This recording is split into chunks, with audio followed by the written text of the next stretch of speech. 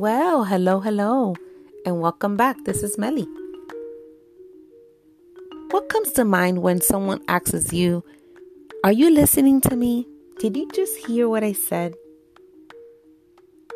Oftentimes we respond to, "Yes, I'm hearing you."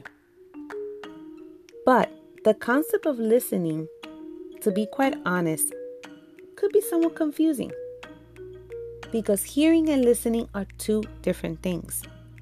If we look through the Word, we see examples of how God spoke to His people. Very dramatic, actually. A burning bush, a loud voice, even a talking donkey. We look for those ways now, but in reality, God's voice has become more subtle, even softer. Are we looking for an audible voice?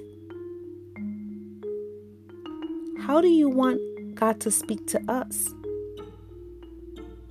See, God is gentle, and we have the Holy Spirit, which gets us closer to God.